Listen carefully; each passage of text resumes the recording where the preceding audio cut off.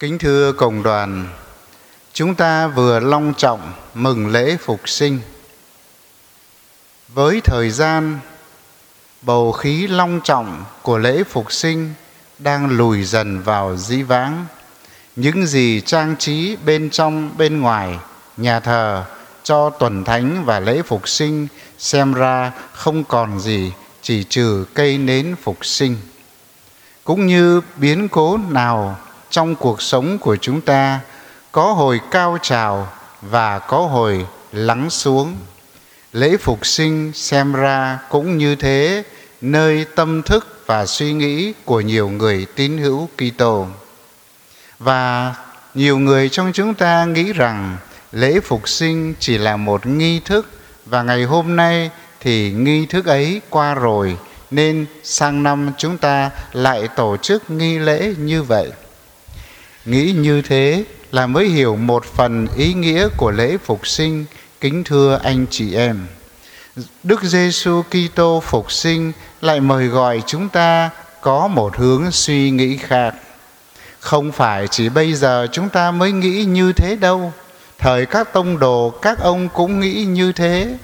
Ông Phêrô và các tông đồ đã rủ nhau đi đánh cá, mà đánh cá là nghề của các ông trước khi các ông theo Chúa Giêsu.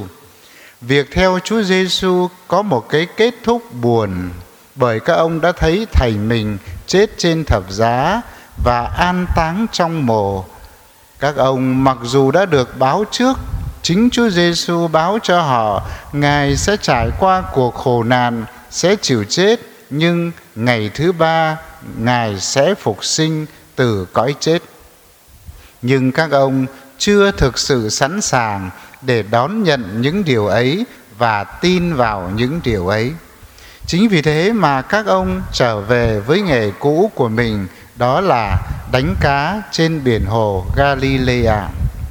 Đối với nhiều người tín hữu, chúng ta cũng mang cùng tâm trạng ấy. Sau khi cử hành lễ Phục sinh, chúng ta nghĩ rằng đây là một nghi thức và đã cử hành xong rồi. Nhưng Đức Giêsu qua cuộc gặp gỡ với các tông đồ lại muốn cho chúng ta trở nên chứng nhân của đấng Phục sinh giữa đời. Lễ Phục sinh không phải chỉ là một nghi thức cử hành để theo thông lệ, nhất là không phải một nếp sống văn hóa truyền thống thế kỷ này qua thế kỷ khác của người Kitô hữu.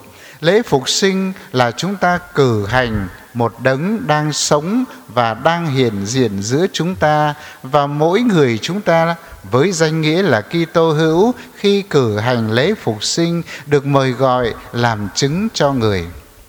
Làm chứng nghĩa là gì? Đây là một từ mà chúng ta nghe nhiều lần, nhưng mà đôi khi có những người thực sự chưa hiểu ý nghĩa của từ này. Câu chuyện được ghi lại trong sách Tông Đồ Công vụ nói với chúng ta như một ví dụ hùng hồn và sống động cụ thể để chứng minh khái niệm hai chữ làm chứng. Làm chứng là gì? Là cam đoan về một điều mình đã nhìn thấy hoặc là đã nghe thấy. Làm chứng là ngôn từ của pháp đình. Khi người ta xử kiện, một bên thì nói có, một bên thì nói không. Lúc bấy giờ người ta tìm đến một người thứ ba để làm chứng xem người ấy, ai trong hai người này, ai là người nói đúng. Vậy người làm chứng phải là người đã nghe, đã hiểu, đã thấy sự kiện ấy thì mới có thể làm chứng được. Tác giả sách Tông Đồ Công vụ kể với chúng ta về chứng từ của ông Phêrô và của các tông đồ. Các ông là những người dân trải ít học, nhưng các ông đối diện với thầy thượng tế và các thành viên của công nghị. Chúng ta biết là trong chế độ xã hội Do Thái thời xưa là Do Thái là một đất nước do đế quốc Roma cai trị. Có thầy thượng tế là người lãnh đạo về tôn giáo, có thượng hội đồng là những người lãnh đạo về dân sự, có chế độ và luật lệ riêng dành cho người Do Thái. Cho nên chúng ta nghe nói đến thượng hội đồng, chúng ta nghe có thể so sánh giống như quốc hội của chúng ta. Phêrô và các tông đồ là những người dân trải ít học, nhưng các ông phải đối diện với những người học hành uyên thâm, có quyền cả về tôn giáo, cả về chính trị và cả về xã hội. Nhưng các ông đã can đảm tuyên bố rằng phải nghe lời Thiên Chúa thì hơn nghe lời người ta. Bởi vì sao? Vì các ông đã gặp gỡ đấng phục sinh, các ông đã nhìn thấy Chúa Giêsu, các ông đã được Chúa chứng minh là người đã từ cõi chết sống lại. Các ông xác tín một điểm, cho nên kể cả sự chết cũng không làm cho niềm xác tín của các ông lay chuyển. Như thế, làm chứng cho Chúa Giêsu thì phải gặp gỡ Chúa Giêsu, phải tiếp xúc với Chúa Giêsu, phải lắng nghe lời Chúa Giêsu và phải thấu hiểu Chúa Giêsu để có thể làm chứng cho người. Phêrô và các tông đồ là những người làm chứng cho Chúa Giêsu, và chứng từ của họ thì chắc chắn, bởi vì họ đem chính mạng sống của mình ra để mà cam đoan về điều mà họ đã nhìn thấy và điều mà họ đã nghe. Đó là thông điệp mà lời Chúa muốn gửi đến chúng ta hôm nay, kính thưa quý ông bà và anh chị em. Mừng lễ Phục sinh không phải chỉ là một nghi thức, mừng lễ Phục sinh không phải chỉ là một thói quen văn hóa. Mừng lễ Phục sinh phải mời gọi chúng ta nhận ra đấng Phục sinh đang hiện diện giữa đời, để chúng ta gặp Chúa, chúng ta nên giống Chúa, và rồi chúng ta có khả năng để làm chứng cho Chúa đối với biết bao nhiêu người không cùng đức tin với chúng ta, thậm chí có những người thiếu thiện cảm với chúng ta hay là thù ghét chúng ta nữa. Chúng ta có bổn phận, sứ mạng làm chứng cho Chúa. Làm chứng cho Chúa không phải chỉ là một lời đề nghị muốn làm hay không, muốn làm cũng được mà không làm cũng được. Nhưng làm chứng cho Chúa là một sứ mạng. Nói đến sứ mạng nghĩa là gì? Sứ là được sai đi, mạng là một nhiệm vụ. Làm chứng cho Chúa phục sinh là một nhiệm vụ, không phải do giám mục linh mục cử chúng ta, ủy quyền cho chúng ta, nhưng chính Đức Giêsu phục sinh ủy quyền cho chúng ta, như người đã ủy quyền cho Phêrô và các tông đồ năm xưa. Bài tin mừng Thánh Gioan kể lại cuộc gặp gỡ giữa Đức Giêsu phục sinh với các tông đồ. Các ông trở về với nghề cũ, trốn cũ quê xưa, và các ông đánh lưới vất vả cả đêm mà không được gì. Nhưng khi đấng phục sinh đến gặp gỡ các ông, Chúa Giêsu nói với Phêrô: hãy thả lưới bên phải mạn thuyền. Và vì nhờ vâng lời Chúa Giêsu mà họ đánh được một mẻ cá, đếm được 153 con. Thánh Gioan ghi lại rõ ràng như thế. Và như vậy, cuộc gặp gỡ với Đức Giêsu phục sinh đã đem lại cho họ niềm vui, niềm hy vọng, và cuộc gặp gỡ ấy đã làm cho những lao công vất vả của họ mang lại những kết quả và sinh hoa kết trái. Kính thưa cộng đoàn, hôm nay chúng ta mừng lễ Thánh Giuse Công nhân ngày mùng 1 tháng 5 dương lịch.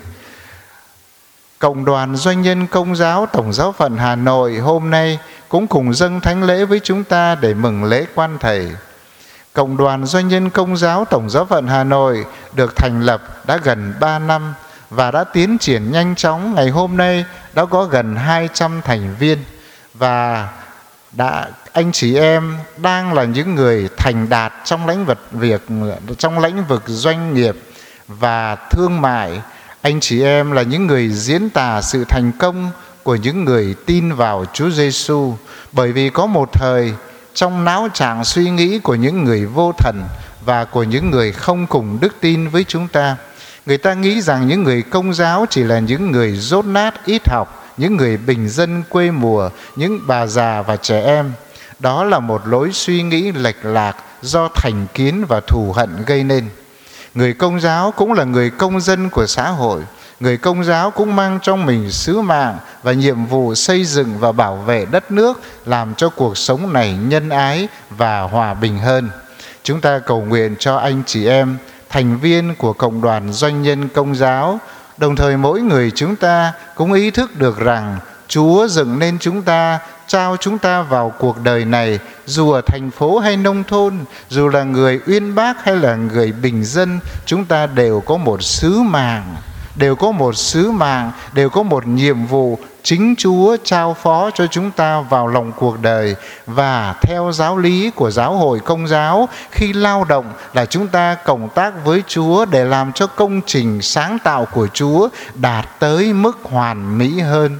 Và khi lao động là chúng ta góp phần làm cho cuộc sống này phát triển trong mọi lĩnh vực văn hóa, chính trị, kinh tế, xã hội, tôn giáo và nhân văn. Như thế, người Công giáo chúng ta cũng là người công dân trong xã hội và làm việc theo lương tâm trách nhiệm. Không những thế, chúng ta còn làm việc theo giáo huấn của Chúa, như lời Chúa nói với chúng ta: anh em hãy sống hòa thuận yêu thương, hãy bao dung quảng đại tha thứ cho nhau, và anh em đong cho ai đấu nào thì sẽ nhận được đấu ấy. Hãy làm việc với lương tâm ngay thẳng. Giáo hội luôn luôn mời gọi chúng ta hãy thực hành giáo huấn của Chúa để rồi chúng ta trở nên người tín hữu Công giáo đúng nghĩa và chân chính. Kính thưa cộng đoàn, hôm nay cũng là ngày mùng 1 tháng 5, ngày đầu tháng Đức Mẹ. Tháng 5 là tháng dâng hoa. Qua những đóa hoa vật chất, chúng ta dâng lên Đức Mẹ những đóa hoa lòng. Nghi thức dâng hoa nói đến 5 màu hoa: màu đỏ, màu trắng, màu vàng, màu tím, màu xanh.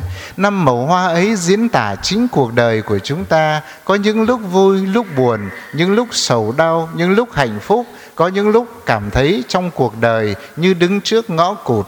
5 sắc hoa ấy diễn tả cuộc đời của chúng ta. 5 sắc hoa ấy cũng diễn tả từng giai đoạn sống của chúng ta, từ khi sinh ra lọt lòng mẹ, cất tiếng khóc chào đời, lớn lên từng bước trưởng thành, rồi cao niên đến tuổi già.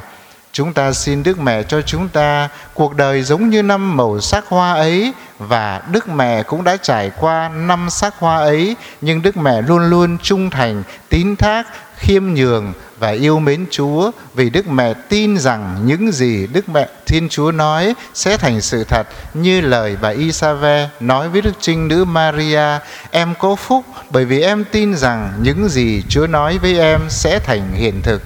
Chúng ta nghe lời Chúa Giêsu phục sinh nói với Thánh Tô-ma tông đồ tuần trước: phúc cho những ai không thấy mà có lòng tin. Chúng ta được gọi là những người có phúc khi chúng ta tin vào Đức Giêsu phục sinh. Mặc dù con mắt thể lý của chúng ta không gặp thấy người, nhưng chúng ta vẫn xác tín một niềm tin. Xin Đức Mẹ cầu bầu cho chúng ta trở thành môn đệ đích thực của Đức Giêsu, và xin Đức Mẹ cũng nâng đỡ chúng ta từng bước đi trên đường đời. Amen.